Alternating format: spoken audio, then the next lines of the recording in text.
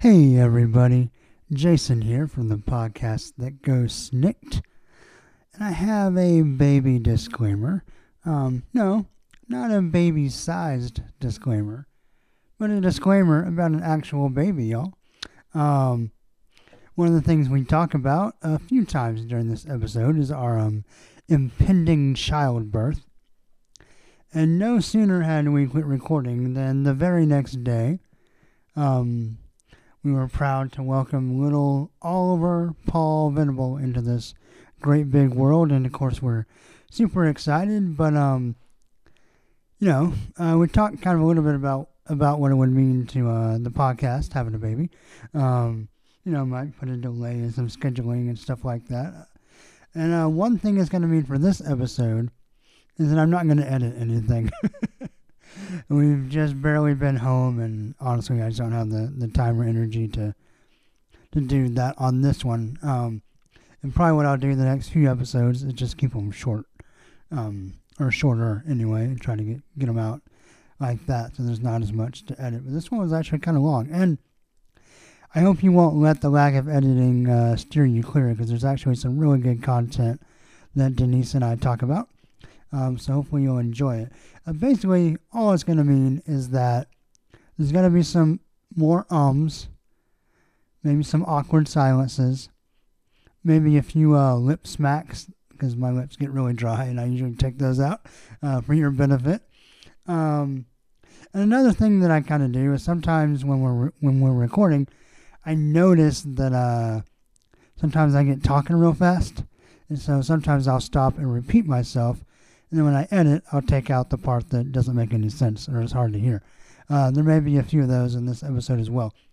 So I think, long-time listeners won't really care. You'll be happy to share in our great news with the new baby and take it for what it is and still enjoy the show. I guess my news would be, if you're a first-time listener, this is your first time, I'm not going to claim that all our other episodes are the pinnacle of production value. I try to keep it pretty natural and organic sounding regardless, just like childbirth. But anyway, this episode will be even more so. It'll be completely a la naturel, and I hope you enjoy it, because like I said, there's still some really good stuff, particularly talking about Laura as Wolverine between the solo series and the story we get in All New X-Men. So I hope you hang out and power through the and whatever else I put in there or leave in there this time.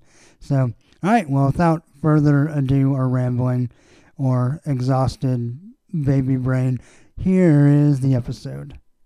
FYI, this podcast contains spoilers.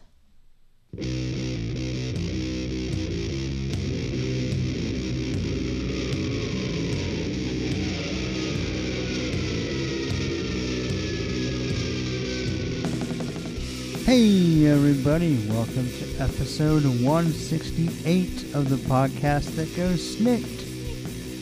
We're your hosts, Jason and Denise Venable, and we're here to talk about everything Wolverine from February 2016. I had a nice rhythm, right? I'm gonna...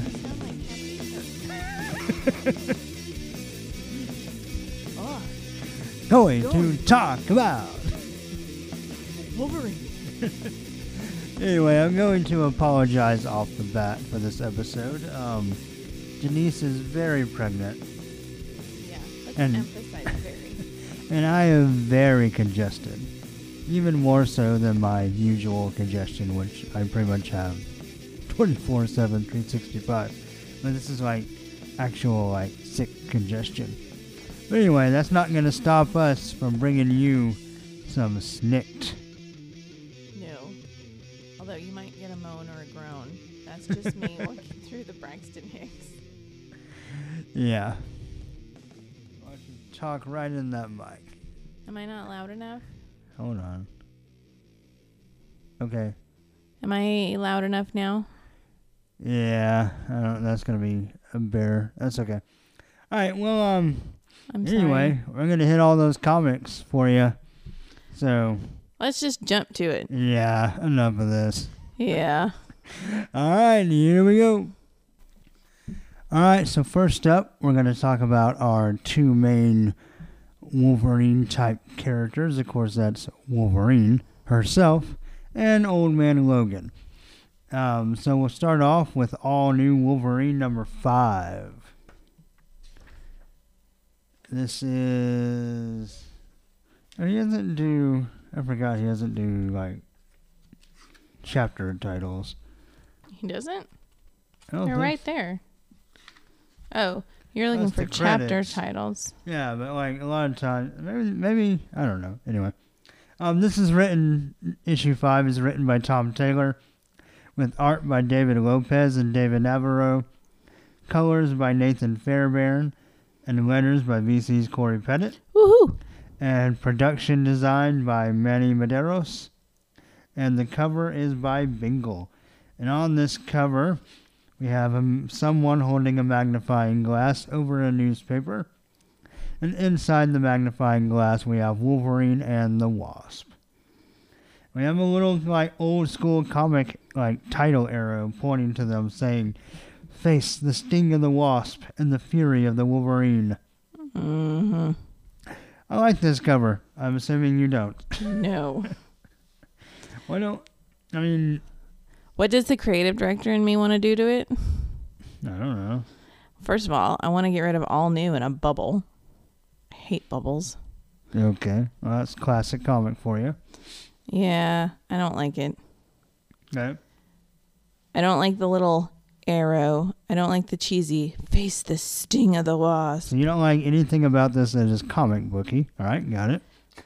I like the imagery of Wasp and Wolverine under a magnifying glass. Yeah, that's really cool.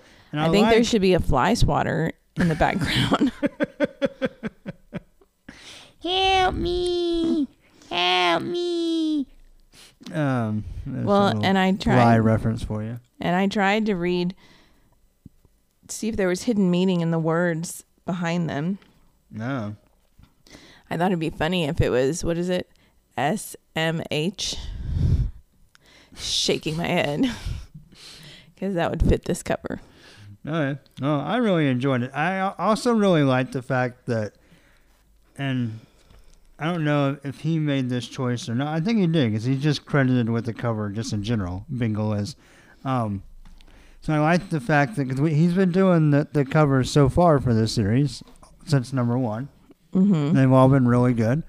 But this is the first time we've had kind of the halftone, and I'm thinking that may be attributed to the fact that since he made a cover based around newspapers, that he kind of wanted to make it like old newsprint.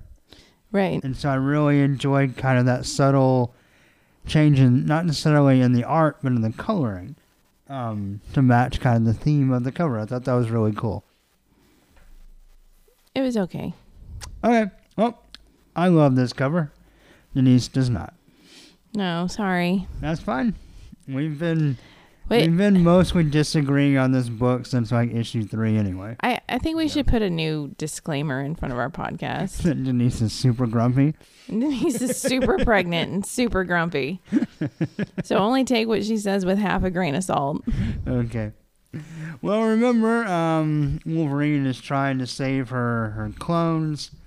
Last time they saw Doctor Strange, and he's like, well, I couldn't help you, but you know what? There's nanites in there, and them there girls, so let's send them to the PIM lab. And basically, Laura's idea is to steal the Ant-Man suit and go in and try to save her friends, her clones. But of course, the Wasp shows up and like, there's a security breach. And we get some nice kind of banter between them. They kind of, again, some more kind of comparisons to like, oh, old Wolverine would have done this. I will say, though, I'm going to point it out now. And then I'm going to point it out as we go through the book, too. Okay. So this was the book of like bad music video faces. And you know exactly what I'm talking about. Well, I'm staring at them right now, particularly when Wasp was on the phone. So basically, she's like, "Well, what are you doing here?" And Wolverine's like, "Well, honestly, we're gonna try to steal the Ant-Man suit." Right. She's like, why didn't you even ask? Or why didn't you just ask? And Wolverine's like, well, Doctor Strange just kind of teleported us here. And so then Wasp calls Doctor Strange. I actually thought this bit was pretty funny. Because she calls Doctor Strange and Laura tries to interrupt, and Janet gives her tuck the hand kind of. Right, I'm busy. Yeah, and she says, "It's Janet. Of course you're busy. You're always busy. I don't care what dimension you're protecting us from, Strange. You have my number. The next time you want to teleport desperate armed people onto my property, you call ahead. It may not sound very Sorcerer Supreme, but it's common courtesy, Steven." And then she hangs up on him. Deet. So she basically just calls to bitch Doctor Strange out. I think they have a bad relationship. Well, that's just kind of Wasp for you. She's kind of... she's obviously not married, right? Well, she was. Yeah, was. Well, infamously, Henry Pym beat her. So... Oh. And a very, very kind of sore subject for comics fans. But yeah. So she agrees that, okay, well, I guess I'll help you. And then we go deep underground in a secure secret bunker. And we get some dude with a goatee and a bald head. And he's talking to Captain Mooney. And we get more bad music video faces. I didn't think that at all, but I'm looking at these faces and I just want to hear 80s videos. Oh yeah, I want to see Whitesnake coming out of his mouth. Here I go again on my own. That was That's Whitesnake. Fascinating. Ow. Don't make me laugh too hard. So basically he says that Mooney failed. So I guess he's the head of this here thing. What's so funny? Uh-oh. Here we go again with the pregnancy laughs. Just the way you said that was fascinating. Oh. Well, that was a good few minutes ago. Just hit me. I'm sorry.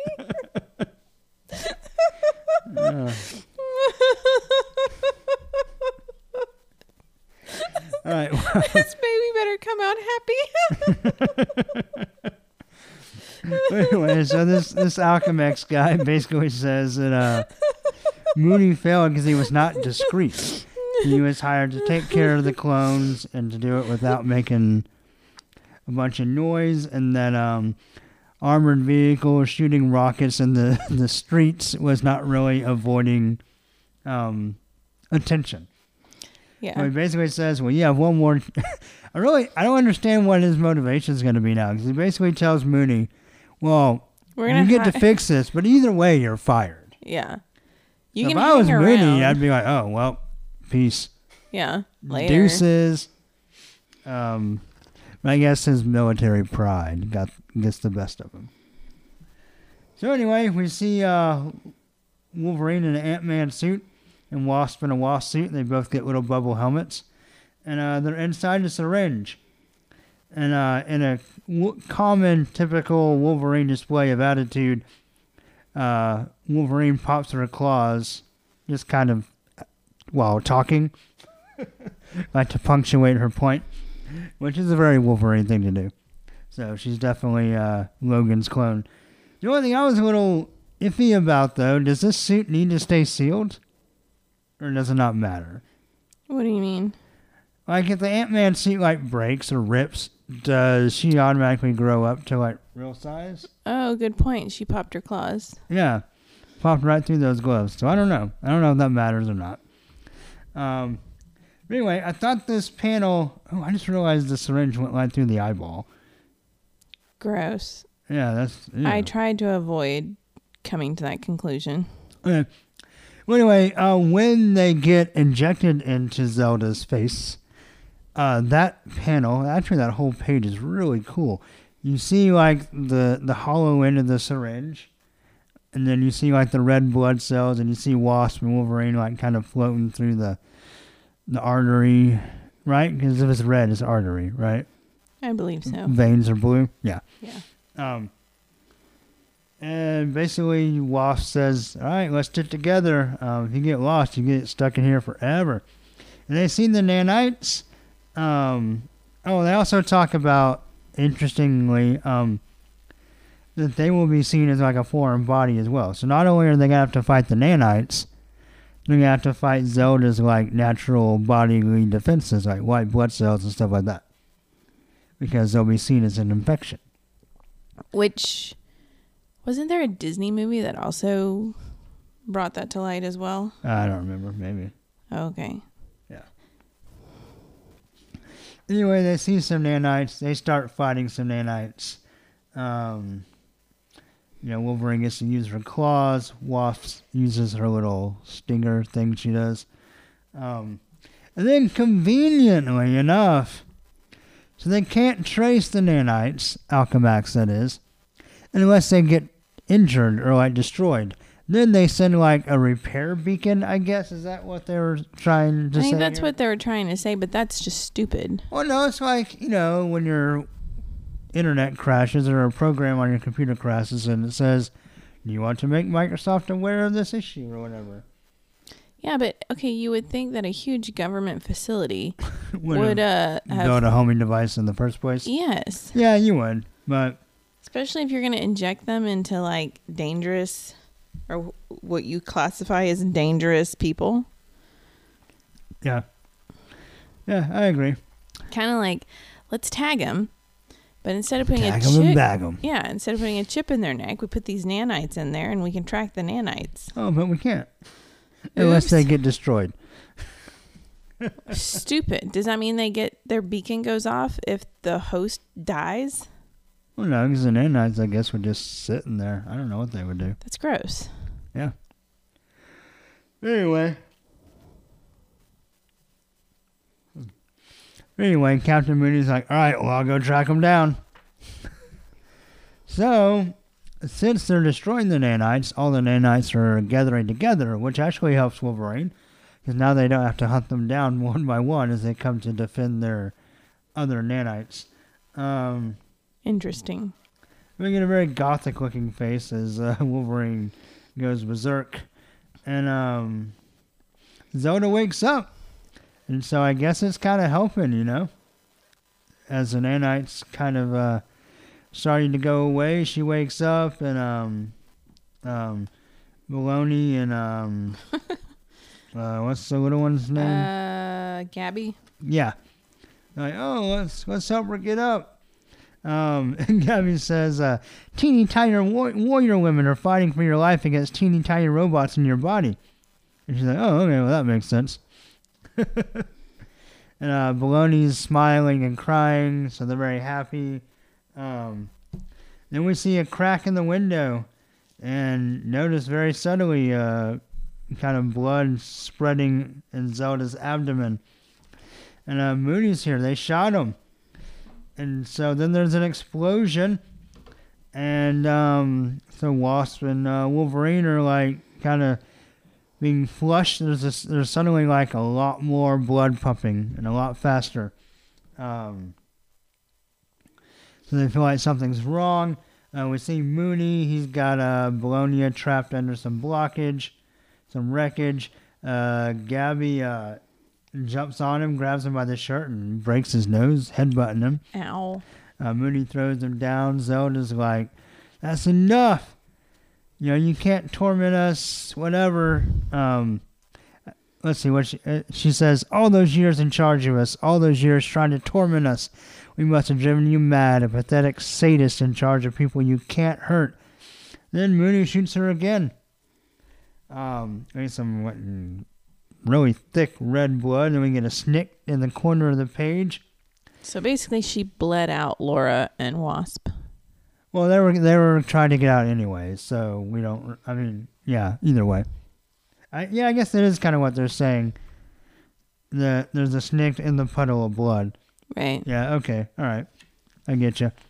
Then we get a really cool panel of Wolverine growing back to size and slicing Mooney in the chest as she does. And he's like, "Where'd you guys come from?" Then Wasp stings him in the face. And they try to save the clones, but it looks like Zelda is dead. And this is where the part of the book where we reach where they're all walking dead faces. A little bit. Yeah, the faces are a little rough. And Gabby's upset. She's like, no, but we saved you. We brought you here. We saved you. And then Zelda very emotionally says, yeah, you did. You saved me, and then I died. Right. Again. But you saved, who I was. And I think it means like they changed, like she's saying you changed me. Oh. And so, you did save me, even though I died. And then she starts rapidly decomposing, it looks like. I think this is more zombie face. Yeah. And Zelda basically challenges Laura and says, you know what? You gotta fight it. Whatever it is that's stopping you from unleashing, just fight it. Hunt them down, hurt them, teach them a lesson. They need to understand they can bring us into this world, but they can't own us. And then she dies. Aww. And Wasp volunteers to help, to call the Avengers in, and Wolverine's like, nope, this is all on us. It's time to go teach them a lesson. So she's got her claws out. Gabby has a little tiny MAC-10, I guess, or a little something, some kind of semi-automatic. And Bologna has her cool mask and her knives. And next, Carnage. I like that the letters page is called You're Too Snicks. I like that too. In fact, I'm kind of bummed we didn't come up with that for when people write in. Right. All right, so what do you think of the art?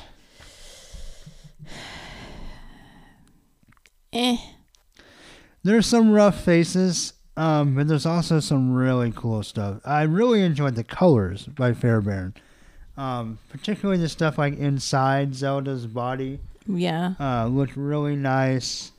There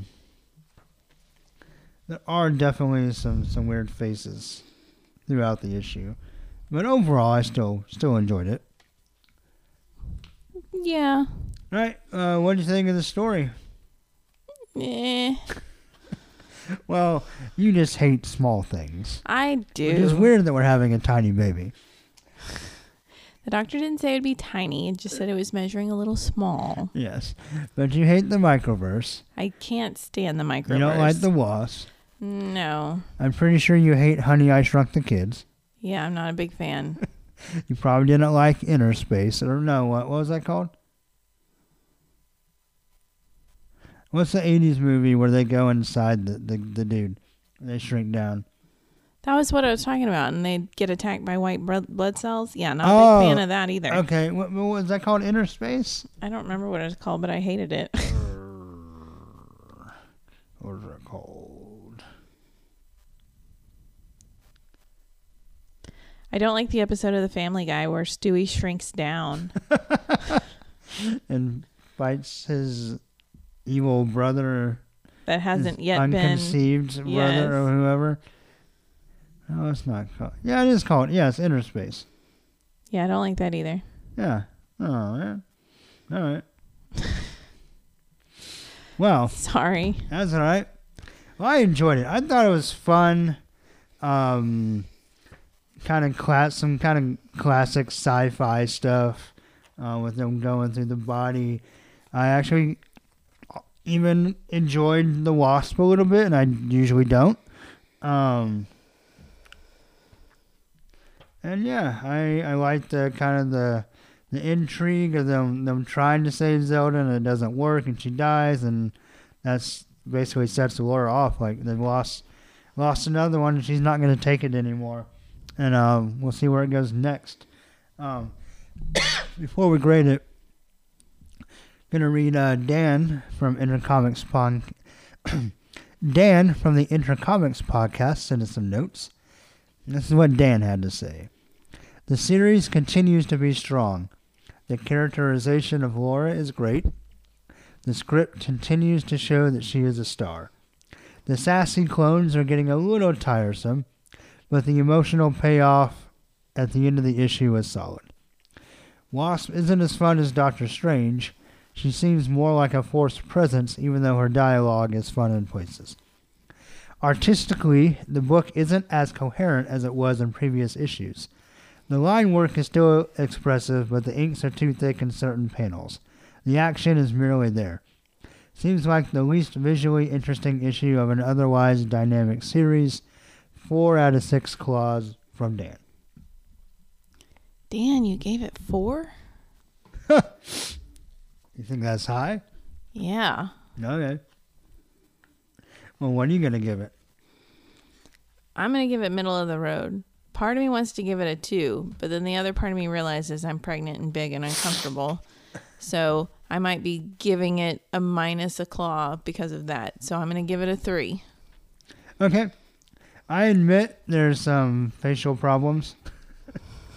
There's some weird looking, ugly faces at times where it doesn't make sense for them to be there. But overall, I really enjoyed this. I just had a lot of fun with it. I thought it was a lot of fun. I agree the action is not quite as good, but there's still some really good panels. Right, the one where they enlarge back up. It's a great action shot. I love the panel where keep going. This one where the bomb goes off and they all go scattering because I thought, yay, they're all dead. This book will end. Yeah, I don't know. So I'm actually going to go 5 out of 6 claws. Wow. For All New Wolverine number 5. I'm still really enjoying the heck out of this book. Just a lot of fun. I'm having fun with it. Where's Angel? I don't know. He'd let his girlfriend off on a mission and isn't checking in with her? True. That's weird. Not saying that he has to be the overprotective boyfriend. Well, no, we've already established he's the girlfriend in this comic book series. Well, then why isn't she texting her? Girlfriend, yeah. Or why isn't he texting her every 5 seconds? Where are you? Do you not love me anymore? Yeah, I don't know. But anyways, that's All New Wolverine. And there you have it. You ready to move on to Old Man Logan? Moving on. All right, so we have Old Man Logan number 2. You know, one thing I want to point out that we didn't mention last time, kind of the difference between this and the other Old Man Logan appearance we'll talk about later, is that, you know, most of the Marvel books pick up in this kind of 8-month later thing after Secret Wars. Right. But this book in issue 1 started immediately. Right. Like it starts immediately with Old Man Logan waking up. So technically, in theory, this book is chronologically before all the other Marvel titles. And I thought that was an interesting thing to think about and kind of put some of this, what happens in these books, in perspective. That is interesting. Yeah. Though, with having the new Hulk here in this issue, we'll see. I don't know if that really continues to hold through. But anyway, this is Old Man Logan number 2, Berserker Part 2, written by Jeff Lemire, art by Andrea Sorrentino, colors by Marcello Maiolo, letters by VC's Corey Pettit, woohoo! And the cover by Sorrentino and Maiolo. On the cover, we have some more red rain and lightning as a totally awesome Hulk hovers over Old Man Logan. Yes, but the red rain is getting old. It's a little red on this cover. I could have used some like blue rain against the green Hulk. Yeah, that would have been nice. Yeah. But overall, the cover is fine. It's not the best Sorrentino cover we've seen. We've seen some really, really good ones, and this one is good, but it's not as good. No. But once we still have a little bit of Hulk faux Hawk for our new Hulk here. So that kind of gives it away on the cover, what's going on. So basically we start off back in the Badlands. We have a flashback. And we have a cow jumping over the moon. Is it jumping? It looks like it's doing a somersault.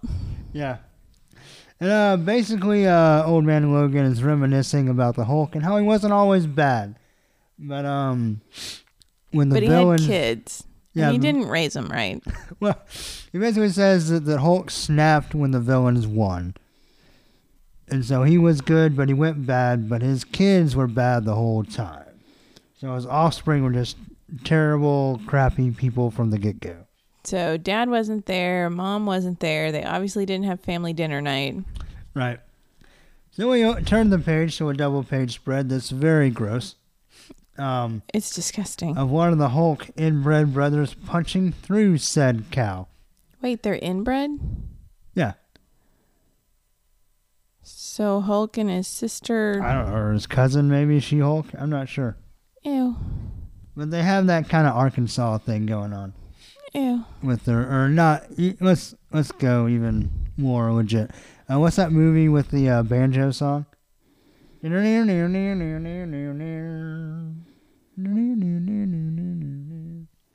Some horror movie with a bunch of inbred rednecks in the woods.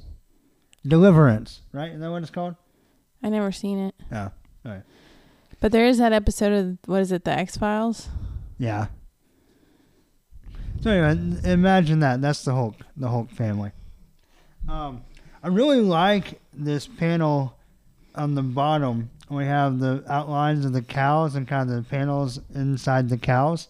I thought that was really cool. You're very unimpressed.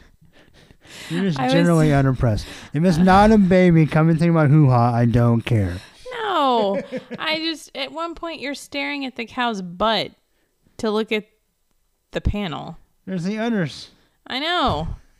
It's interesting. Yeah.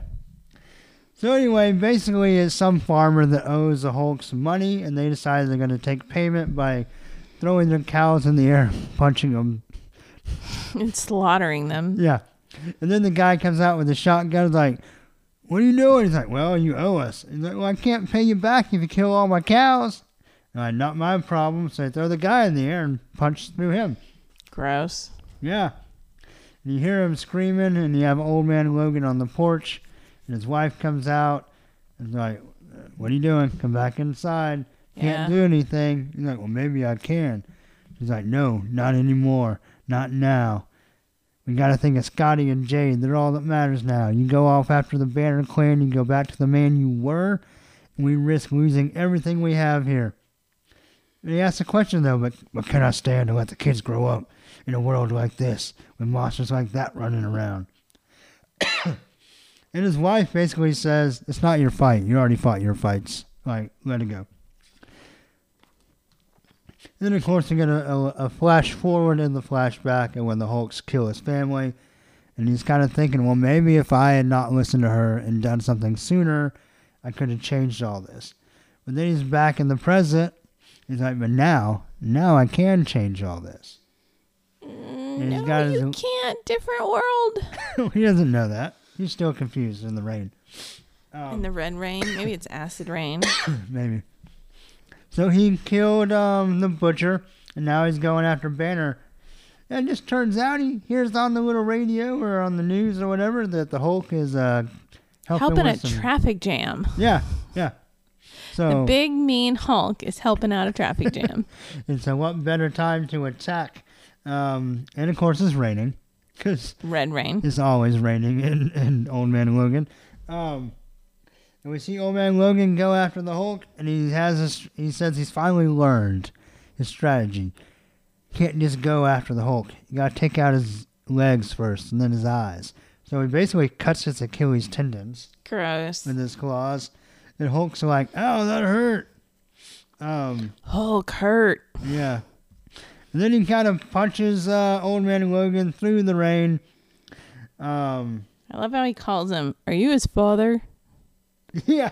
Now, you Wolverine's his old dad. You his grandpa. Well, he says it after Old Man Logan says bub. Because Old Man Logan says, hurt's just beginning for you, bub. And Hulk's like, bub? Wait, what are you, Wolverine's dad or something? And he goes, I hope you have a healing factor too, old man, because I'm about to bring the hurt. Then we get a ka-choom as he does his little Hulk thunderclap, and Old Man Logan flies into a building. And Old Man Logan's pretty hurt, but then he remembers his family. And he goes back into action, stabs right through Hulk's hand, gets punched through a building. Yeah, a bunch of red panels. Yeah. Again. Well, I like it though because it shows, because basically Hulk kicks him, like punts him. And we see like the different floors where he comes through the roof. Yeah, I just wish they'd do something different than it always being a red square. Like, make it blue, make it green, make it some other color. I'm wondering if this red. is the Oh, never mind. We don't have it on this one.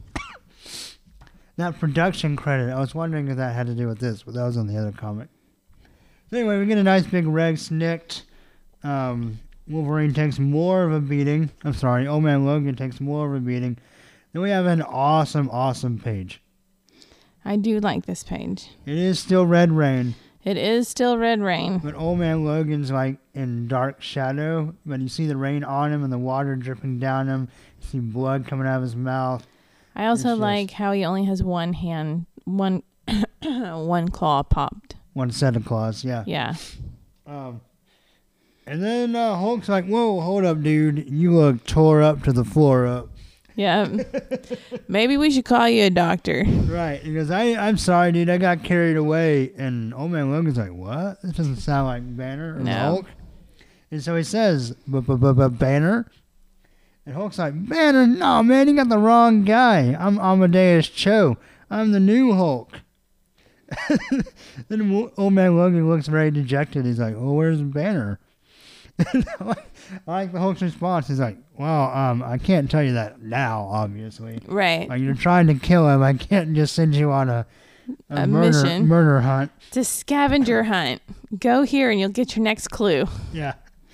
And then we get a nice, like, whiteout panel where Hulk's trying to be calm and, like, logical. And he's like, hey, look, maybe if you calm down, we can try and figure this out. What do you say, crotchety old Wolverine and totally awesome new Hulk team up? I mean, this guy's a teenager, so right. The dialogue makes sense. But then the cops show up and Old Man Logan skedaddles. And he's like, whoa, the Hulk punched me all the way to Brooklyn. I know someone in Brooklyn. Then we get an awesome double page spread. See, You're unimpressed again. So we get these really cool, like, circle panels, like, with purple and pink. Yeah, they look like archery, because they have, like, 1, 2, and, like, targets. Yeah, they're like the, what do you call it's not a dartboard, but the bullseye. The board on the ground, well, the bullseye is the middle part. It's a target. Okay, the target, yeah. So you have these purple targets, and inside of them, you have Wolverine climbing up a fire, escaping through the window. I'm sorry, Old Man Logan climbing up a fire, escaping through the window. Then he comes in. And then on the bottom, we have like the outline of a dog's head. And then we see a dog, and the dog has a thought bubble. And there's no words inside the thought bubble. Like, dog? It's a silhouette of a dog and a question mark. And then he licks Old Man Logan, and then there's a silhouette of a rabid Wolverine. I thought that was really cool. And so he's looking for Hawkeye. He finds Kate Bishop. What does he say? He says, Barton? Hawkeye? And Bishop's like, you're half right, old man. She's got an arrow pointed at his face. Next, Old Man Logan versus New Hawkeye. All right, so what do you think of the art?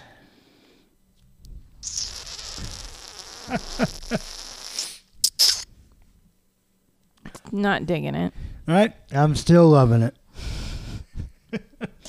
I can't get into it.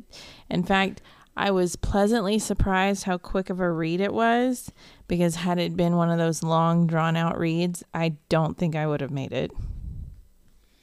Okay. I really enjoyed the art, and I really enjoyed the story too. Kind of Old Man Logan's regret, kind of going next on his list. I wonder what Hawkeye's not on his list. He went to Hawkeye for help, so the next fight will be off the cuff. But I'm wondering if he will still try to go after Banner, or if he'll just kind of bump down next to the list. Like, I don't know. I'm curious to see what he does on his revenge spree. Well, it seems like he has a logical order of why he wants to go in that order. Yeah, because he started small. I mean, Hulk's a little big to be second, maybe. No, but he took out the one guy as practiced. Yeah. But after Hulk is Mysterio and then Red Skull, so I mean, I guess he's going in power order. I don't know, man. I think Hulk would be more powerful than Mysterio, and possibly Red Skull as well. But whatever, I'm sure he has his reasons. But I thought the art and the story were great. I'm going to give Old Man Logan number 2 5 out of 6 claws. Wow. And you're going to give it what, 2? No, I'm going to do what I did last time. I'm going to give it 3. I really want to give it. No, because what if it is pregnancy hormones? What if after I have this kid, I go back and read it and go, oh gosh, I was hormonal. I don't think you'll change it that much. All right. I'm only going to give it a 2. Okay. I thought there were parts that were good, but then I don't know. I can't get my head around the art and I don't like it. And okay. Sorry. Well, contrary to what we'll say later in the podcast, I really enjoyed Lemire's characterization in this book of Old Man Logan. Okay. A little teaser for some stuff to come later in the episode. But FYI. Yeah. But yeah, so wow, we're very, very different on both of the current main solo series. Again, pregnant and hormonal. Yeah, we'll see. Just throwing it out there. We'll see. Won't be much longer that you'll have that to rely on. So no. That crutch will pop right out of your hoo-ha. Okay, could you stop saying that? The visual is... Especially when the baby kicks and... I'm already uncomfortable. Right. All right. Fair enough. Sorry, listeners. I won't say it again. BS. You're going to say it the next time you get on here. Well, anyway, those are our 2 main solo books. Next up, we'll have kind of an extended, but hopefully not too extended, X Marks the Spot. Alrighty. All right. All right, and now it's time for X Marks the Spot. We have 4 comics to talk about in February. 4? Yeah, including 2 issues of All New X-Men starring Wolverine. You do realize I'm pregnant, right? My goal is to filibuster this segment until the baby comes. Do I have to sit through this? Yeah. Then we also have Old Man Logan in an issue of Extraordinary X-Men and Pussycat Sabretooth in an issue of Uncanny X-Men. So we will start with All New X-Men as it pertains to our main Wolverine. That's going to be issues 4 and 5. Both written by Dennis Hopeless and penciled by Mark and inked by Andrew Hennessy, and colors by Nolan Woodard and letters by Corey Pettit. Woohoo! And both covers are by Bagsy and Woodard. And I like both these covers quite a bit. On number 4, we have like a green fire and Wolverine kind of burning in the fire. It's almost like acid. Yeah, or even kind of ghostly haunted looking. Yeah. But it's really cool. I like it quite a bit. The only thing I thought was a little bit weird is if you look really closely at her left eye, there's a little pupil in the eye slit. Oh. Yeah. So I'm not crazy about that. But other than that, I think it's an awesome cover. She also has man chin. Oh, she is Logan's clone. Yeah. It's just, I don't know. It looks weird. Like, I don't know where the chin should end, so we'll just draw a line. Yeah. So her neck and her chin are like all in one. Right. But I think it's a great cover. Number 5 is also features Wolverine, and it has the Blob grabbing her in one hand while young Cyclops blasts the Blob in the face. I actually really like how she is drawn. I do too. I think it's one of the better additions by Bagley so far. Yeah. It looks like a very feminine Wolverine. Yes, it's more in line with what we've seen in All New Wolverine as far as her physique. Yeah, I really like it. I'm not going to say that necessarily carries over through the issues, but on this cover, it looks really, really good. So the only thing that's a little weird is Blob is almost molesting her. What do you mean? Like his fingers get pretty close to copping a feel. Yeah, but his hands are big and she's tiny. Yes. Yeah, he's pretty big on this cover. But overall, I think both covers are really great. Now, I do have a question just to clarify for our readers. When we do these two books, are we going to do them as if they were one book? Kinda. Let me ask you this before we do that. And last time I did this with Andrew on a flashback episode, it backfired on me. Uh-oh. But so my grades for these books are identical. Are you going to grade them differently? No, they'll probably be identical too. Okay, so we can kind of treat it like one big issue then, because nothing's really going to change. Okay. But now, are we going to let the readers know this is the end of one book and we're moving into the next book? Sure. Okay. If someone wants to follow along, I don't want them to get to the end of their book and go, Yeah. In the words of the great Bill Maloney, we're making it up as we go along. Okay. I thought we'd do that every time. Yeah, pretty much. Okay. Shoot from the hip, in the words of the great AC/DC. Just clarifying. Shoot from the hip. That was terrible, sorry. That was awful. Sorry, babe. There's been a lot of bad music approximations in this episode. None of them actually being musical. No, and I think I contribute to most of them. We both do our fair share.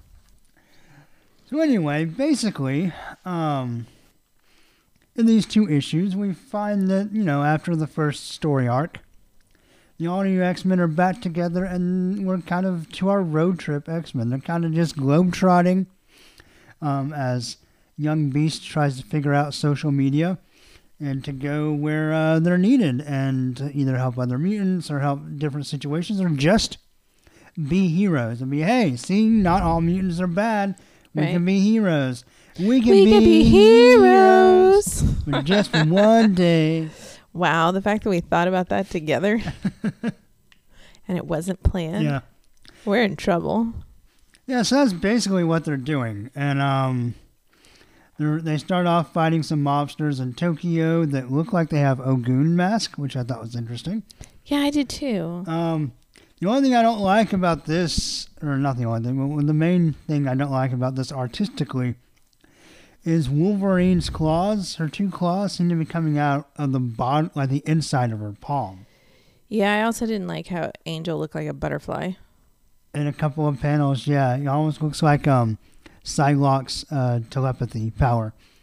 But yeah, it almost looks like if you were going to do a fake Wolverine and you made claws and put a bar between them and you grabbed the bar with a fist, because they're definitely not from the back of her hand, because they're way low in the knuckles and between the fingers, like she's holding them, not like they're part of her. So that I wasn't crazy about that. But the action here is fine. We have kind of what's going to be our story beat as Wolverine gets blasted with some bracca machine gun fire. I did not and smiles. Yeah, I did not like how her wounds look. And they're very 90s looking, kind of bright. They're flat blood. Too. Yeah. Like this shouldn't be perfect. The one on her neck should not be perfect circle. It should be slightly at an angle. Right. And I just feel like they were like circle, circle, circle, circle, circle. Dot. Now I have my cootie shot. Yep. Yeah. So we also want to point out that Angel is very perturbed. Yes. She's kind of bossy to him in the beginning. A little bit. Because, they're almost slightly arguing. And then she goes, say you love me. Come on, say it. And he's like, I love you. She's like, hear that? He loves me. I kind of liked it. I thought that was more playful. Because I think she was trying to break, maybe it's defensive. Maybe it's keeping the conversation from becoming too serious, because obviously Angel's trying to actually talk about something and she's like, just say you love me. So I think it's her way of kind of deflecting the conversation. See, I don't know. I felt like this was a side of Wolverine that we haven't seen before. Maybe. It does sound like Wolverine. Maybe not what we've seen necessarily with this Wolverine, but... Well, yeah, but I guess that's the thing is Laura is a clone of Wolverine. And while this dialogue sounds like something that Logan Wolverine would say, I don't necessarily know, because Angel and X-23, a.k.a. New Wolverine, have had very intimate conversations. They have. And this does not seem like their normal intimate conversation. Now, you could say, well, they're in the middle of a fight. Like, they're in the middle of about to bust through these people and mess up their little Uzi party. But the fact that they were fighting in the beginning made me come up to some conclusions that I later discovered I was correct on. Right. Yeah. I do want to point out what Angel says here right before Laura becomes kind of a smartass. He goes, worry? Why would I worry? My girlfriend's, quote unquote, the best there is at what she does. Classic Wolverine line. Yep. And he goes, I'm about to watch her prove it. And then kind of under his breath, again. Yeah, that's a very poignant statement. It definitely gives a lot of insight into where these two issues are going to go. Yes. And his state of mind. Yes, right. So, but after she gets shot, though, there is a really great panel with a hot pink background. The claws are still wrong, but Wolverine looks great. I really like the way Bagley does the cowl, kind of the old, smaller Finn cowl. Kind of like, if you remember when John Romita Jr. first started doing Uncanny, the cowl he drew is very reminiscent of that, and it's very cool. Yeah, I agree. Looks great. So we get some more stuff with some of the other characters. I will say I was kind of pleased that Idie and Evan actually kind of have stuff to do in these two issues. I do too, but I think one of Beast's lines, like I actually snickered at and went, are you kidding me? So, Hank's talking to the, Tokyo newspaper? Yeah, the Japanese social media teenager or whatever. And he's talking about how he's invented this gadget that makes my co-host yawn. Yeah, because he's talking about how it takes something and then atmospheric pressure. What does that have to do with the price of tea in China? Well, you might as well have based it on the price of tea in China. Basically, it's just some silly formula. He's like, this algorithm, blah, blah, blah, blah, blah, blah, blah, blah, blah. Right. I think it's not supposed to make total sense. I think we're supposed to roll our eyes at it a little bit, as all the other X-Men are also rolling their eyes. I think, yeah, but I guess part of me is like, I wish he just would have said, it takes into effect the account. It's an algorithm that takes into account this and some other variables and lets us know where we need to be. Right. The atmospheric pressure thing was like, is that supposed to be when was it going to have a full moon? Well, but it could be that mutants are affecting weather patterns. I don't know. Uh-huh. I don't know. Make it rain. Right. That's what it is. Yeah. Sorry. That was the only pet peeve I had for the issue. Really? Because that's right before my biggest pet peeve. Oh, what's your biggest pet peeve? Right.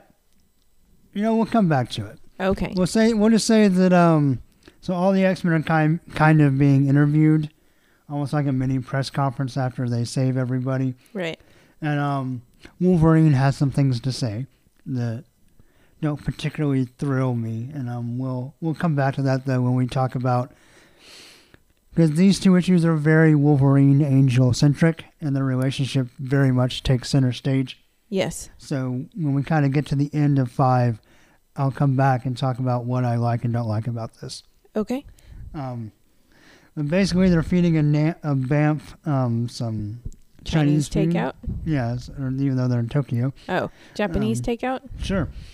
To get ready to teleport, and then we go back to somewhere outside of France, and we see that Blob is hunting and eating exotic creatures. That doesn't look like a creature that'd be in my zoo. No. This is an exotic. either extra dimensional or some kind of creature. But Blob kills it, and he's gonna take it to a restaurant, one of those restaurants where you bring your own meat and they cook it.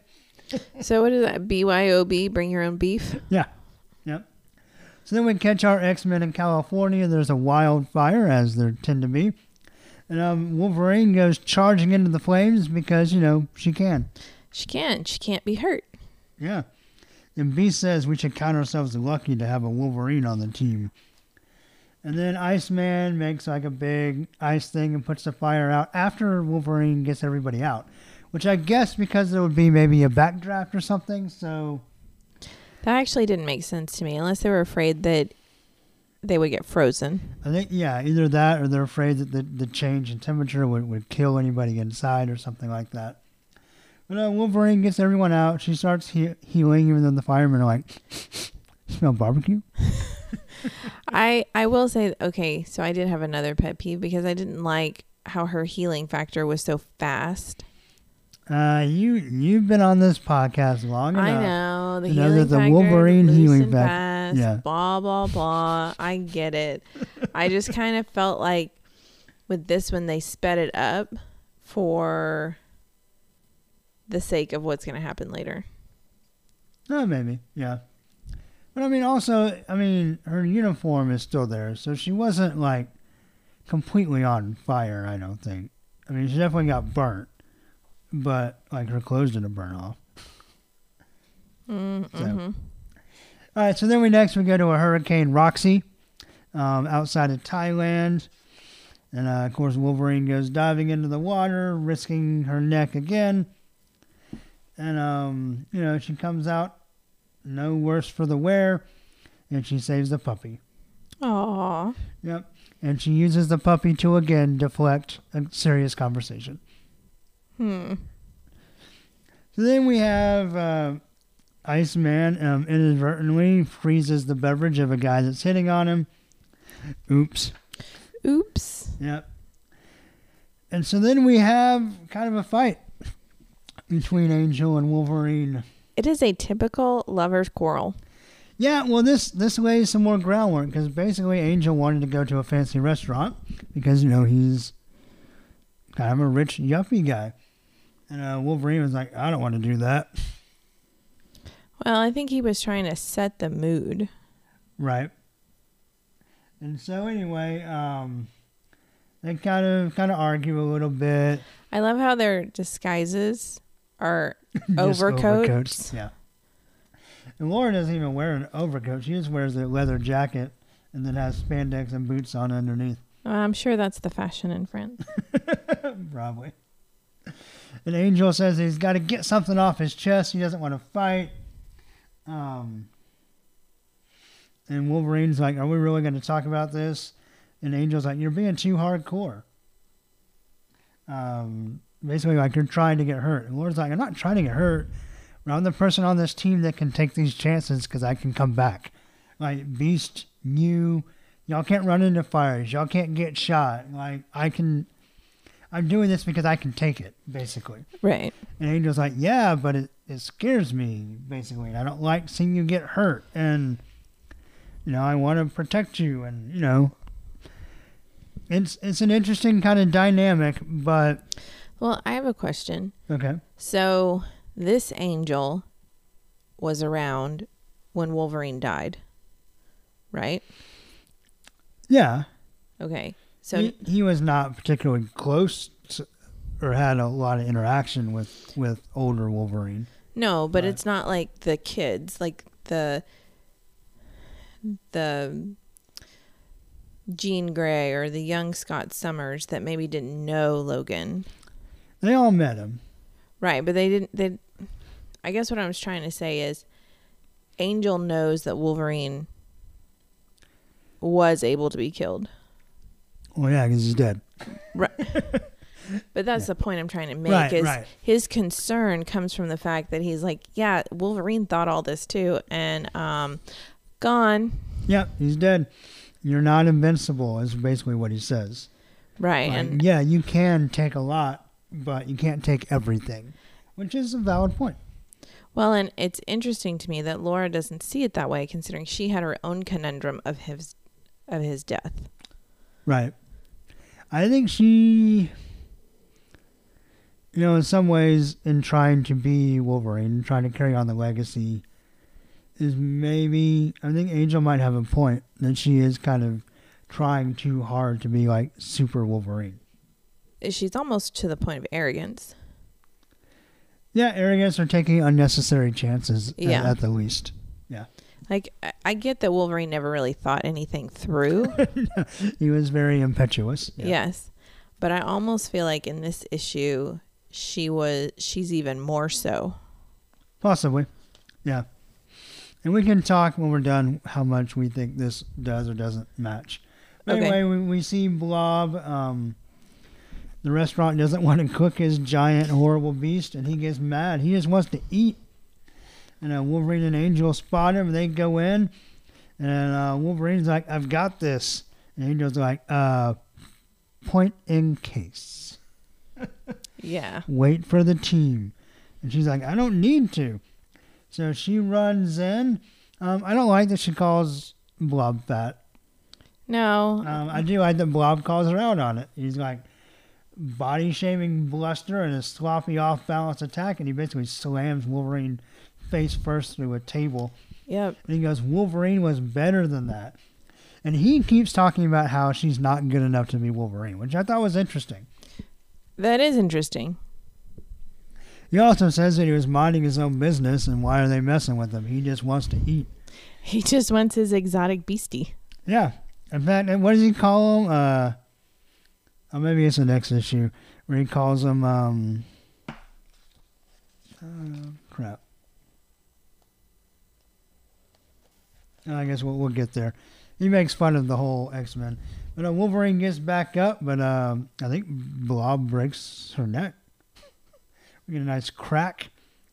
Then he stomps her into the ground, and I like this line. He goes, "Girl has at least one thing in common with the real Wolverine. That guy didn't know how to stay down," and he basically beats Wolverine to a pulp. Yeah, in fact, I actually kind of like how they don't show her face. Right, you don't see it.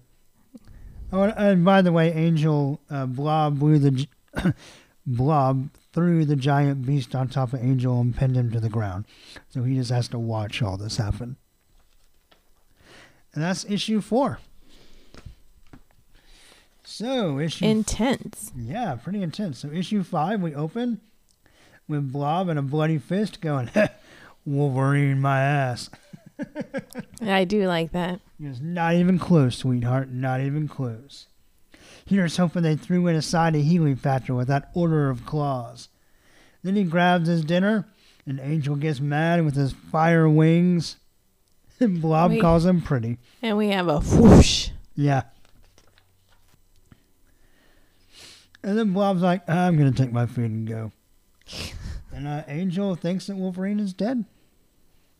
Yeah. Well, and it's funny because I was a little confused because does he think that she's dead, or does he feel like, well, she died, but her healing factor will bring her back to life?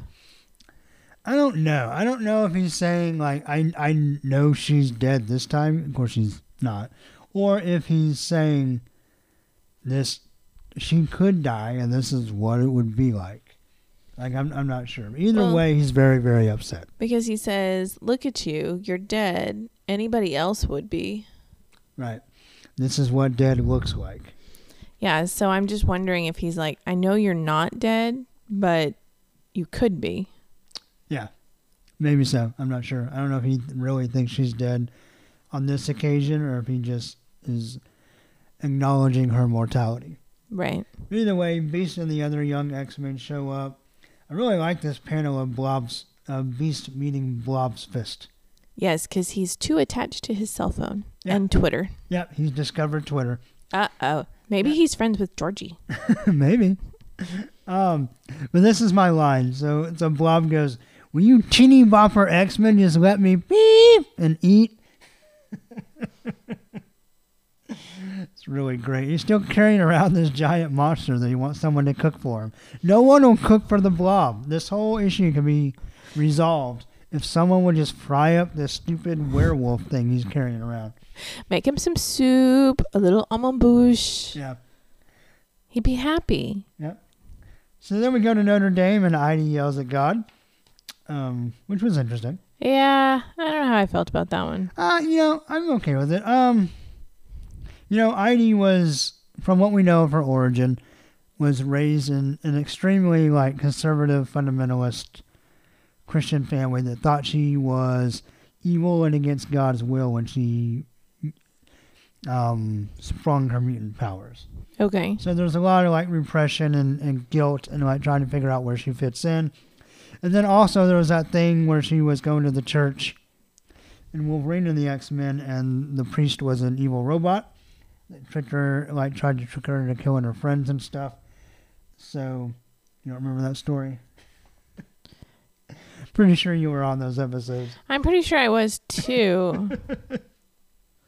But I don't remember. Well, anyway, so she's got some problems. And, I mean, she's definitely a recovering fundamentalist. And there's kind of, if you grow up in that kind of blind fundamentalism, you can kind of do three things. You can stay blind. Right. You can realize that what the people taught you is, you don't have to throw the bath out or the baby out with the bathwater. You can realize that, I can still have faith, but the way these people interpreted faith was way wrong. Right. Or you can just abandon all of it and completely turn around. So I'm interested to see where Hopeless takes Heidi. Which of those, obviously she's not going to stay blind. Right. Is she going to kind of say, well, you know what? I hate kind of this version of God that they showed me, but maybe I'll find a different version of God. Or will she kind of become agnostic atheist? I don't know. But I think the anger is a natural next step. And we'll see what is the launch pad to. Well, so it could be interesting or it could not. I don't know. And I guess when I think about it, I do, one of the things I like about Nightcrawler is his faith. Okay. And so. Yeah, no, I agree. That will be in reference to another issue in this segment. Oh, okay. But well, no, I guess my point that I was trying to say is I love his character because of his faith and how he's come to it and from it and whatnot. Yeah, and he's wrestled with doubts. Yes. But he still always believes at the end of the day. And what I think is interesting is, there are very few X-Men that dabble in the aspect of faith. Yeah. And so the fact that Heidi is going through this journey of discovering or not discovering, whatever you want to call it, I don't know. I just kind of like it because in this world, I think if there were mutants or people with special powers, I think they would struggle with faith. Oh, yeah, because, there would definitely be segments of the population that would use religion as an excuse to persecute them. Oh, yeah. Trump. They would, they'd, find some passage in the Bible that's see in Revelations, there's an X. Or the X is on the beast. Mutants or beast is bestiality, whatever. Yeah. Yeah. No, I'm definitely curious and interested to see where they take this. So, but I think the anger at God, not, because it's almost like she hasn't turned the corner either way yet. No. So she could go either way. She could be mad, and that anger could say, well, I just don't believe in you anymore. Or the anger could actually lead to a stronger faith. So, I think she's reaching the fork in the road. Right. I don't think the fork is as far down as I necessarily thought it was. I think it's closer to her. Yeah, no, and we'll definitely, Bobby or Iceman makes a joke about this, that because he has a conversation with Evan in a little bit, and he goes, this whole time I thought you were just a guy that stood in the corner and smiled. And I think that's kind of an inside joke about the way the characters weren't really used in the first arc. Right. So I'm just glad to see Heidi and Evan doing stuff. Right. So hopefully their journey can go some interesting places. So young Cyclops buys a soccer ball and kicks it in an alley and meets a pair of eyes. Who do those eyes belong to? We don't know. And we don't find out. We don't find out because somebody comes crashing through there. Right. So it's Blob. And so Cyclops blast him. Then we go back to the restaurant. And off panel, we get some nice sound effects as Angel barfs. As we get crick, snap, thok, slurp. And it's basically Wolverine popping her bones back together as she heals. I will say, I like the fact that you don't see her, but the one panel where you kind of see her, it looks gnarly. Yes. I thought this page was very well done. Yeah. And even the light, like the lighting with the colors, it's almost awesome. has like a horror-y film to it. Yes. And I thought that was really cool, like just Film how noir. ghastly Angel is. So then, of course, like I talked about Evan. He basically sets Bobby up with the cashier. Yeah, I do like how... Evan's like the ultimate wingman in this that's issue. what I was going to say. He played a great wingman. Yeah. I'll take your shift. Yeah, so the guy behind the counter is hitting on Bobby, and Bobby's like, oh, well, he looks like he's obviously interested and maybe even a little embarrassed. But he's like, well, I got X-Men stuff I got to do. Yeah. And Evan's like, I got you covered. You can go out. It's like, I'm going to go get some street crepes. Right. Which this is how my pregnant mind worked. The first time I read that, I had to reread it again because I thought he said he was going to go get some street crabs.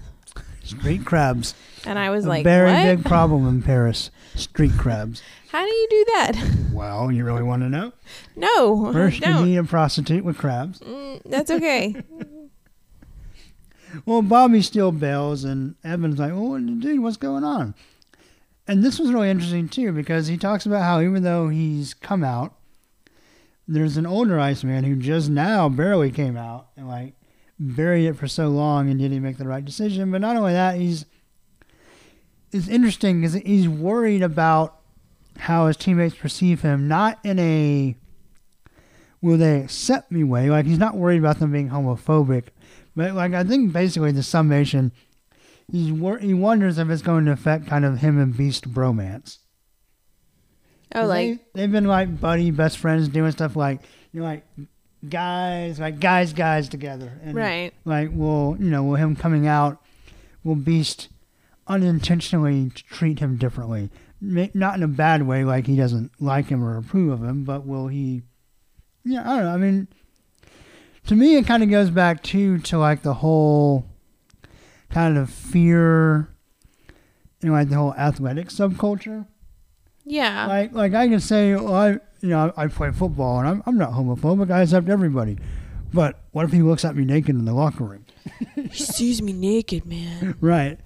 Which doesn't bother you when it's all the rest of the guys, but because that guy likes, other men who aren't you. Right.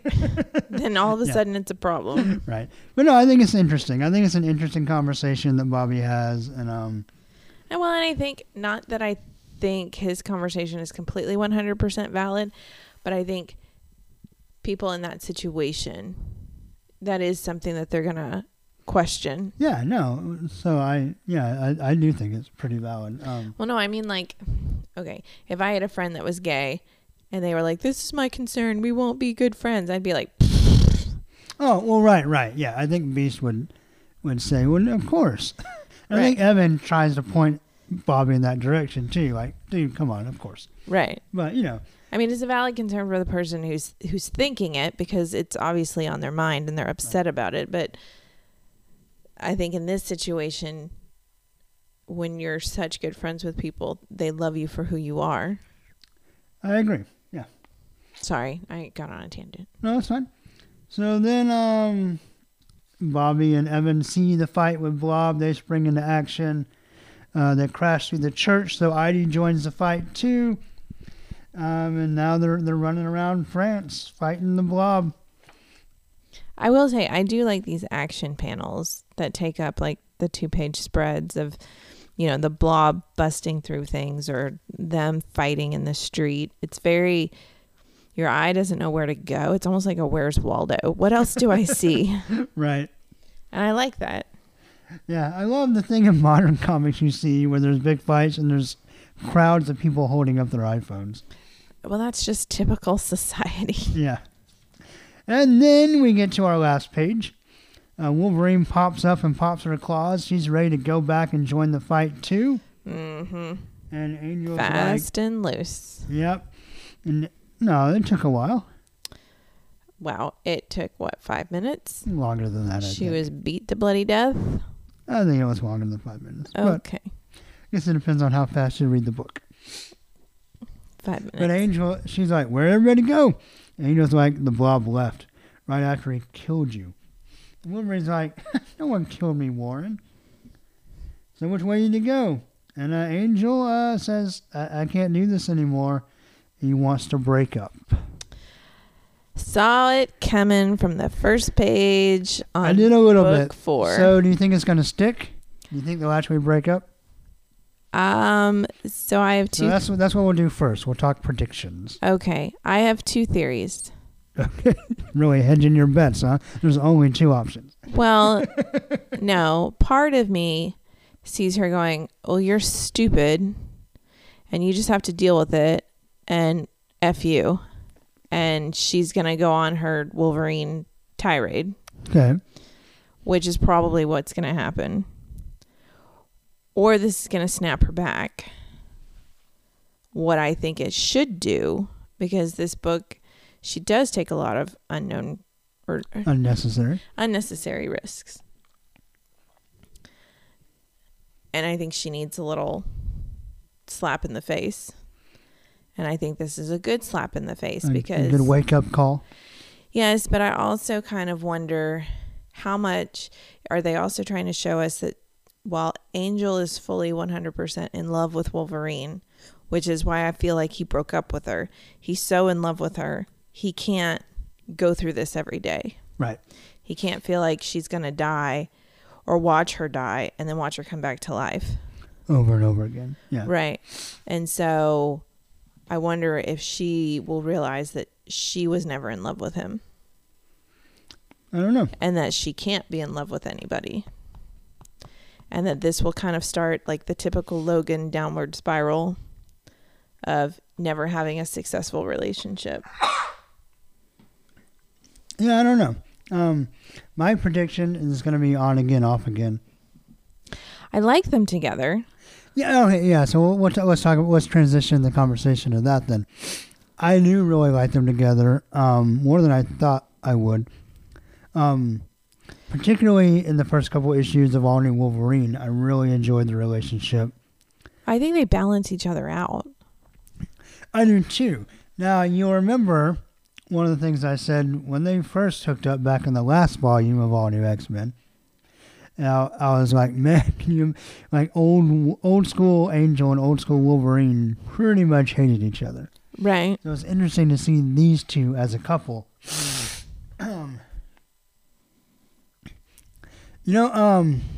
So yeah, I do like them together and want them to be together, but I feel like what happened here was A, very well written. It was. And B, kind of makes sense. And points to maybe why they can't be together, even though you kind of want them to be.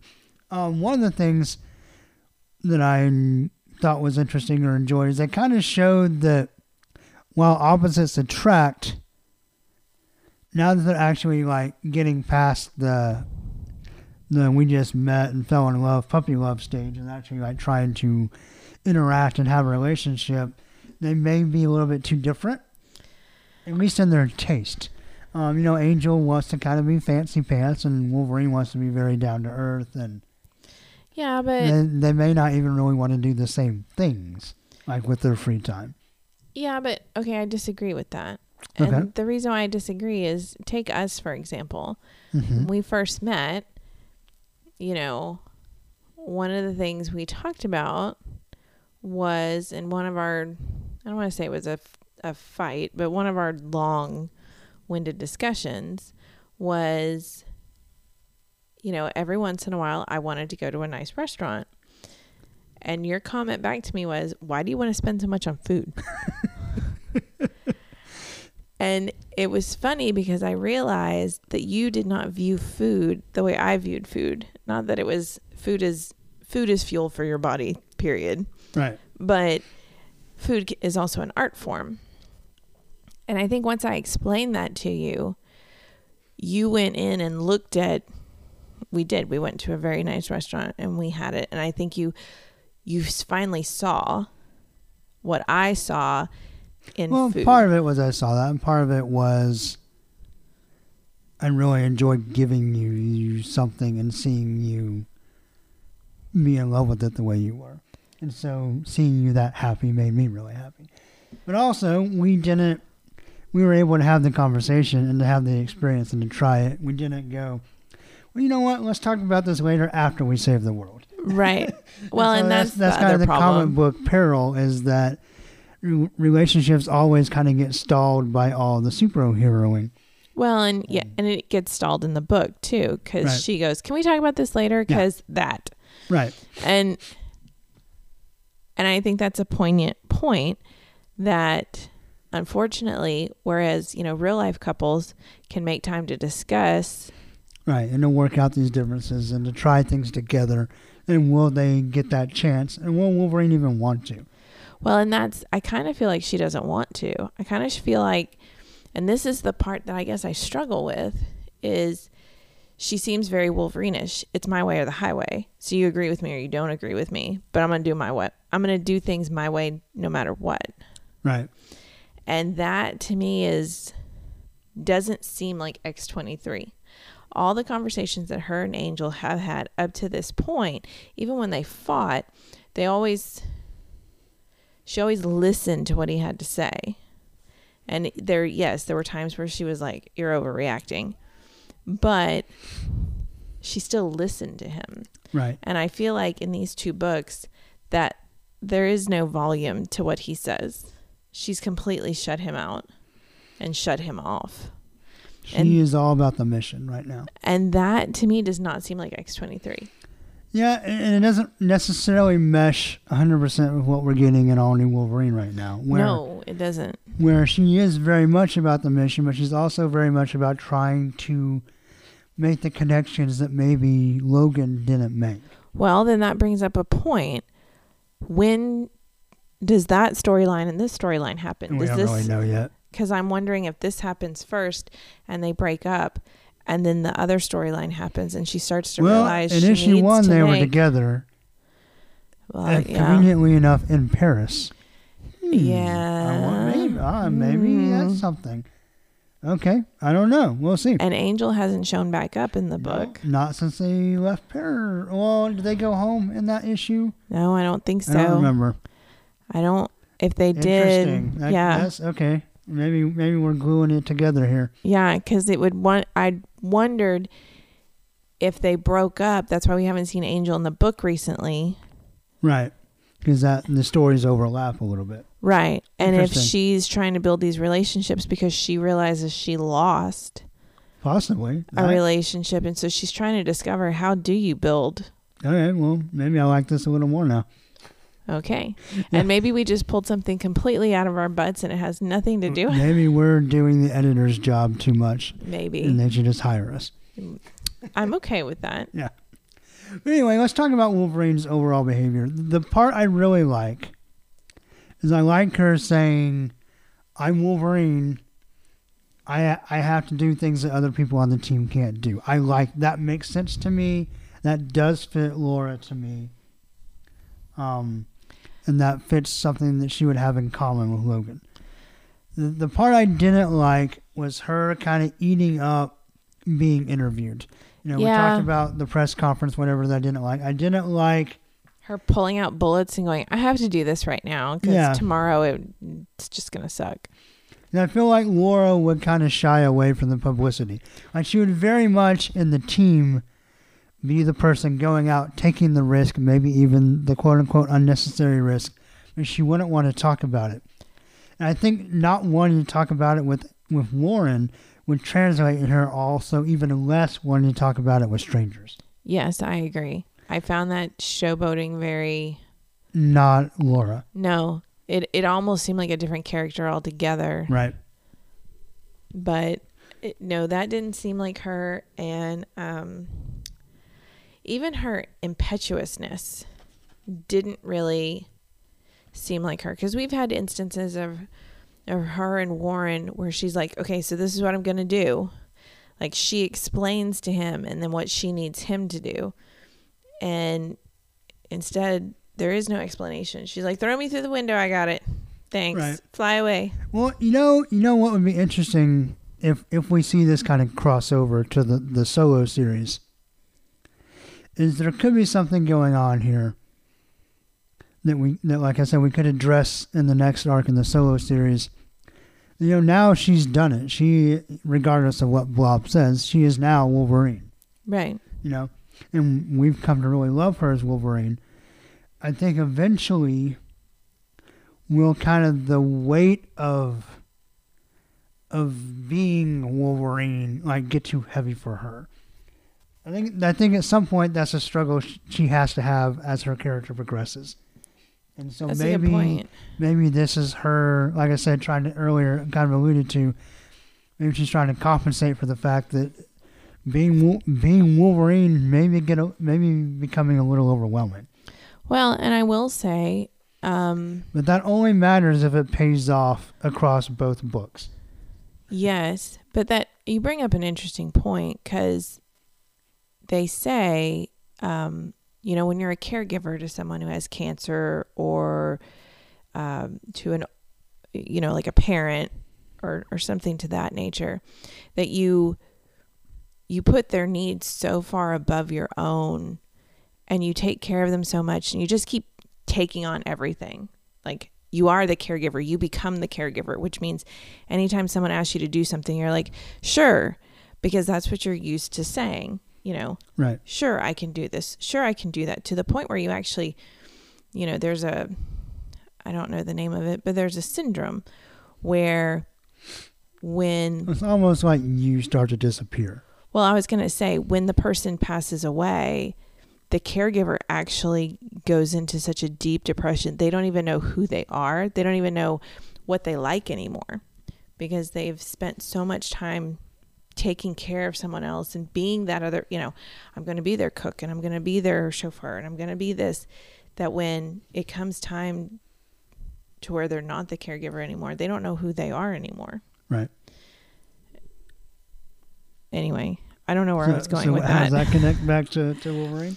But I think she is trying in a way to be Logan, to replace Logan. Right. And because of that, she's just trying to take on every quality that she would think Logan would do. Well, and I think even she's lost herself. Right.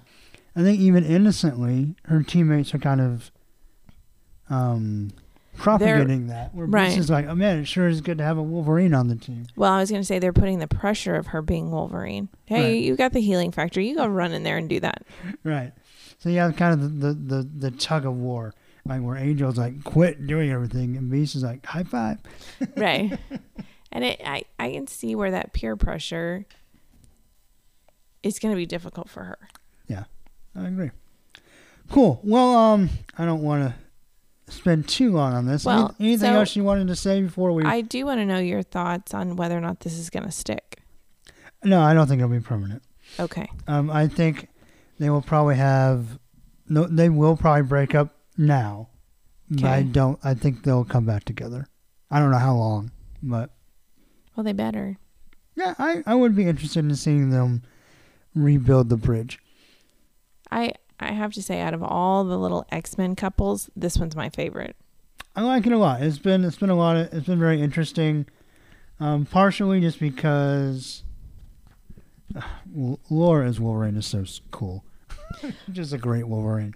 She is. All right. Well, what do you think of the art in these two issues? Okay, so I thought it was pretty good. I know pregnant Denise has just bashed everything. And so I'm sure some people are sitting on their edge of their seats just wondering what 1 or 2 claw rating is she going to give it. But I actually really enjoyed it. I thought the art was great. I thought Laura was drawn really well. I love the color work. I love some of the colors are really good in these issues. Well, and the did a great job. What is it? The only thing I'm not crazy about is the 90s really, really red blood. Really goopy red blood. I'm not crazy about that. But I do like the I film like my noir. Blood mute.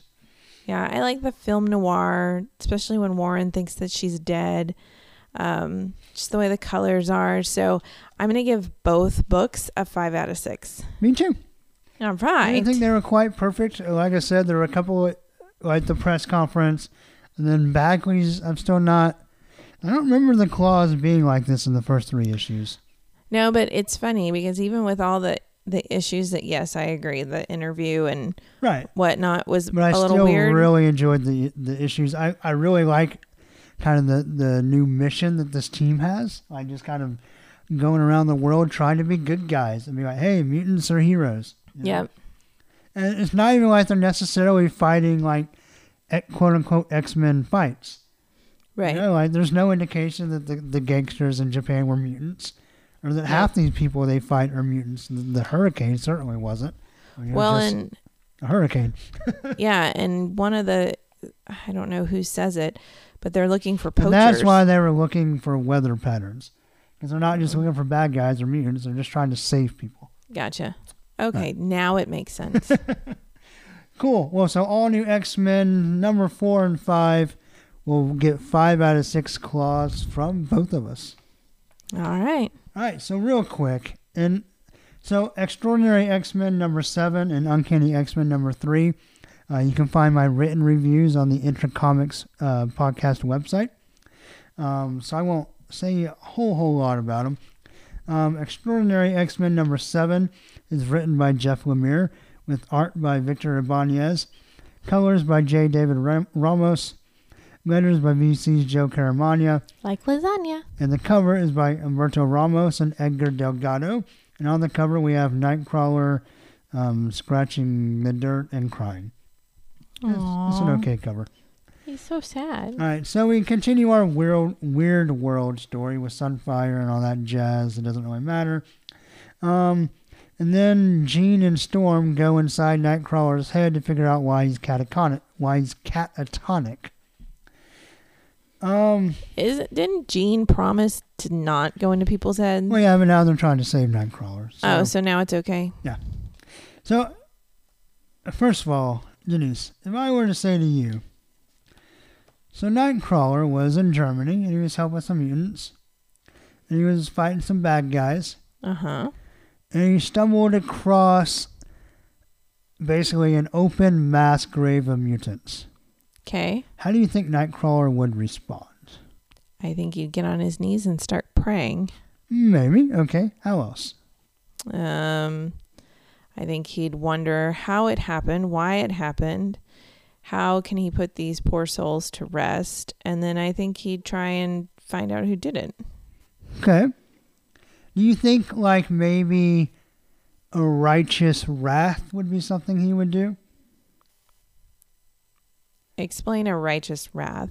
Like he would say, this is horrible, this is ungodly, this makes me really, really sad, and now someone's going to pay. I think he would do all of that except for the now someone has to pay. I think he would. What I don't think Nightcrawler would do, the heart and soul of the X-Men, granted, an open grave of mutants is a terrible, terrible thing. Yes. But I don't think our adventurous, gentle spirit would break and lose his mind over seeing that. I don't think he would shut down completely and crawl inside his own head. I think Nightcrawler is too much of the hero in his heart that he couldn't, no matter how bad it is, and it's not, FYI, not the worst thing he's seen. I mean, he's been to limbo and hell and all kinds of stuff. I think he would be very sad. He would be very heartbroken. Yes. He'd be very angry. And he would very much righteously punish the bad guys. Lemire's choice of this being what shut him down, I not only disagree with as a huge Nightcrawler fan, being my second favorite all-time X-Men, I find it a little bit offensive. Well, was there anything that led up to it? Like this unlocked something, and so while that reminded him of, was he in a genocide camp and we don't know about it? In the future maybe, but not at this point. I mean, it's a terrible thing. I will say also, Lemire, making this happen in Germany is a little much. Yeah, like, remember Nazi they were tie-in. Nazis? Once a Nazi, always a Nazi. Do they have numbers on them too? Yeah. Oh, yeah. Yeah, it's a little... I put it in a different country, and fine. But, I don't know.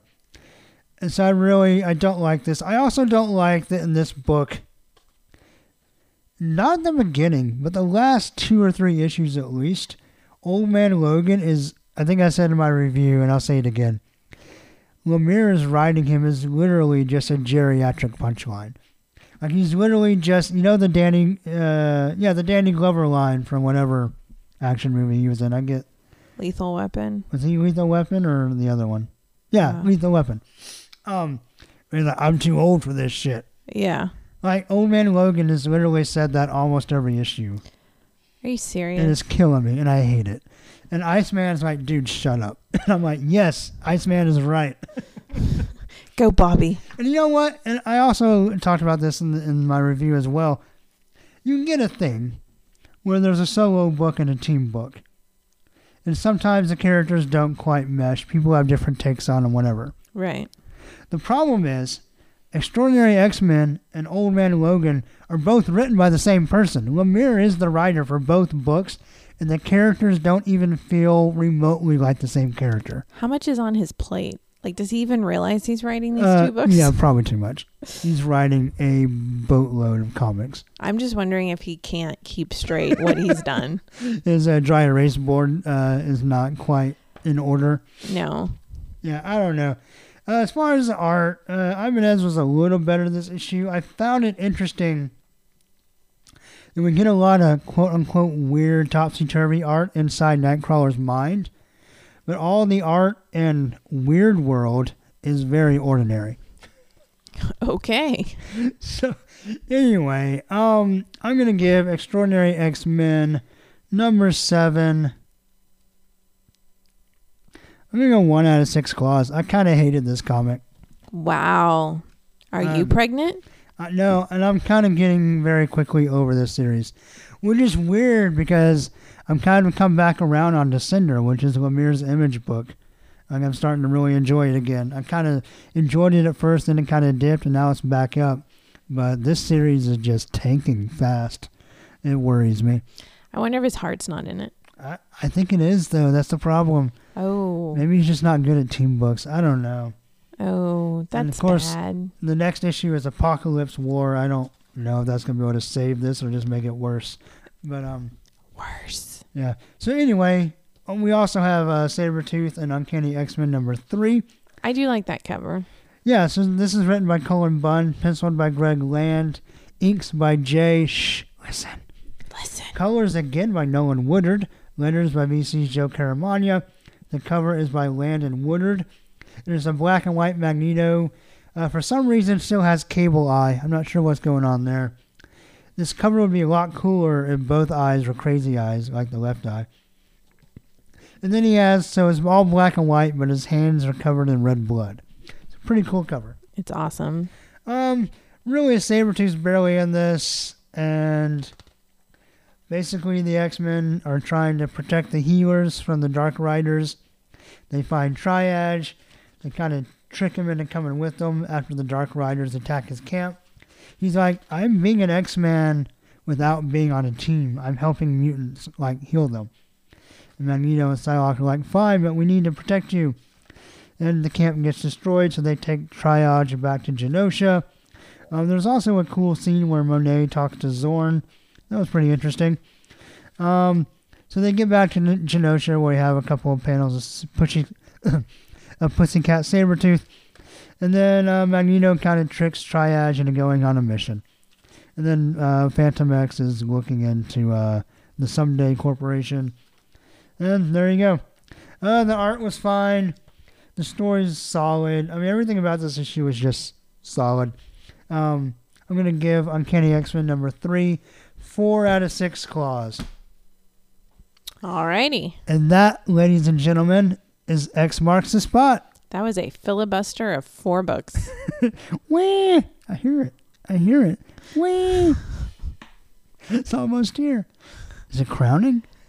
Oh, gosh. No, not yet. It needs to stay in there just a little bit longer. Yes. Give us another week, baby. Yes. Please. Right. Minimum. Yeah. All right. Well, let's wrap up. All right. Wrapping up. All right. So before we shut this episode down, Shut it down. I have a flashback. Oopsie. Uh-oh. So I did not read ahead far enough in my Alpha Flight reading, and I left off an issue from our last flashback episode.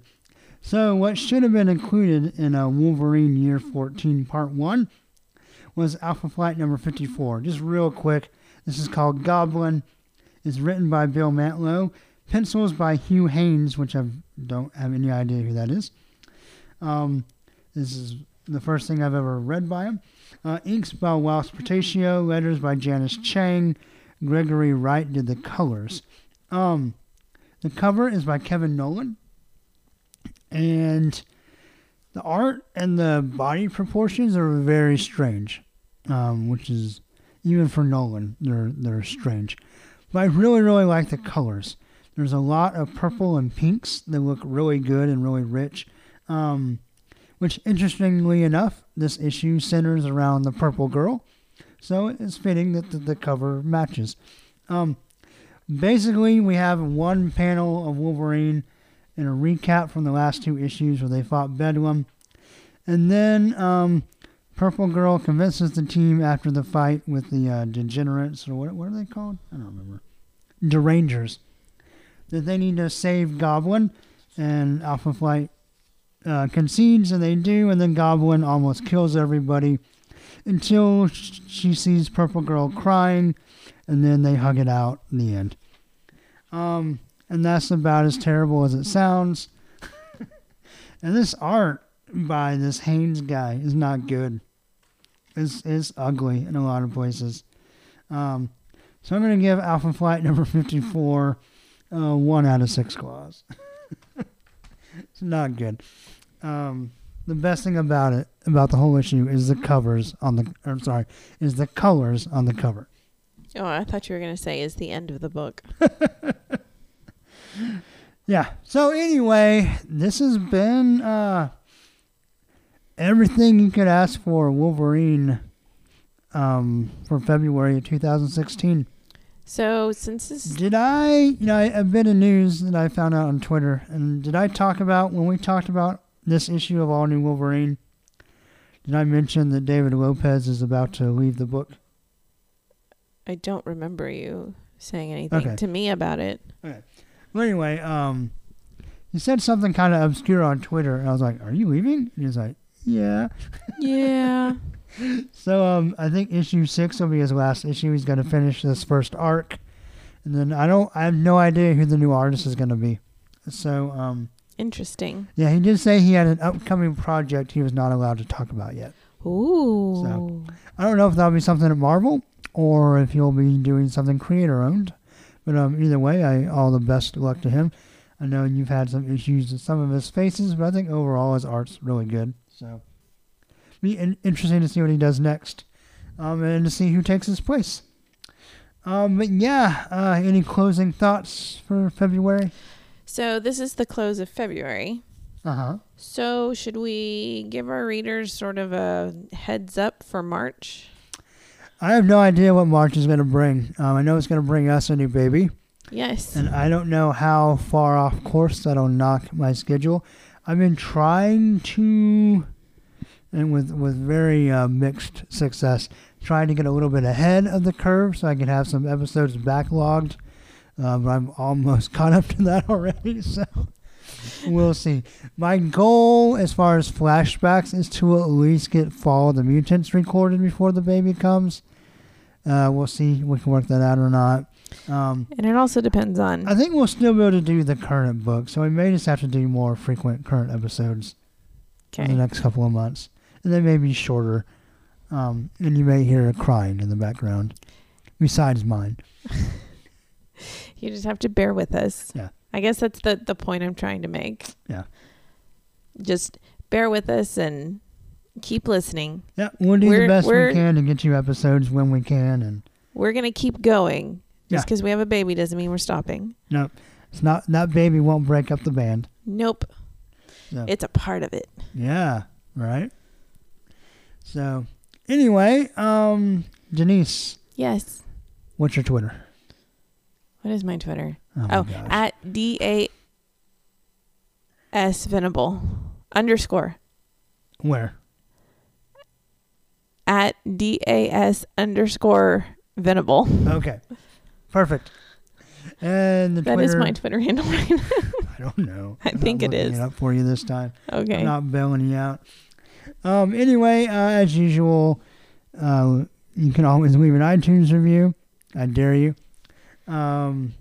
Like the Facebook page. I dare you. No, we actually had several new likes the last couple of weeks. Really? Yeah, it's been fun. So thank you to all of you that have liked the page recently. If you like the page and you like the podcast, you should definitely get on Twitter. I'm much more active on Twitter, and that is at SnickCast. I put lots of pictures up of the stuff we talk about, especially with the flashback episodes because they're fun pictures. And then I also just do a lot of other comics that I'm reading that I don't talk about on this show. So if you want to catch some of that, Twitter's the place to do it. And he has great banter. Banter.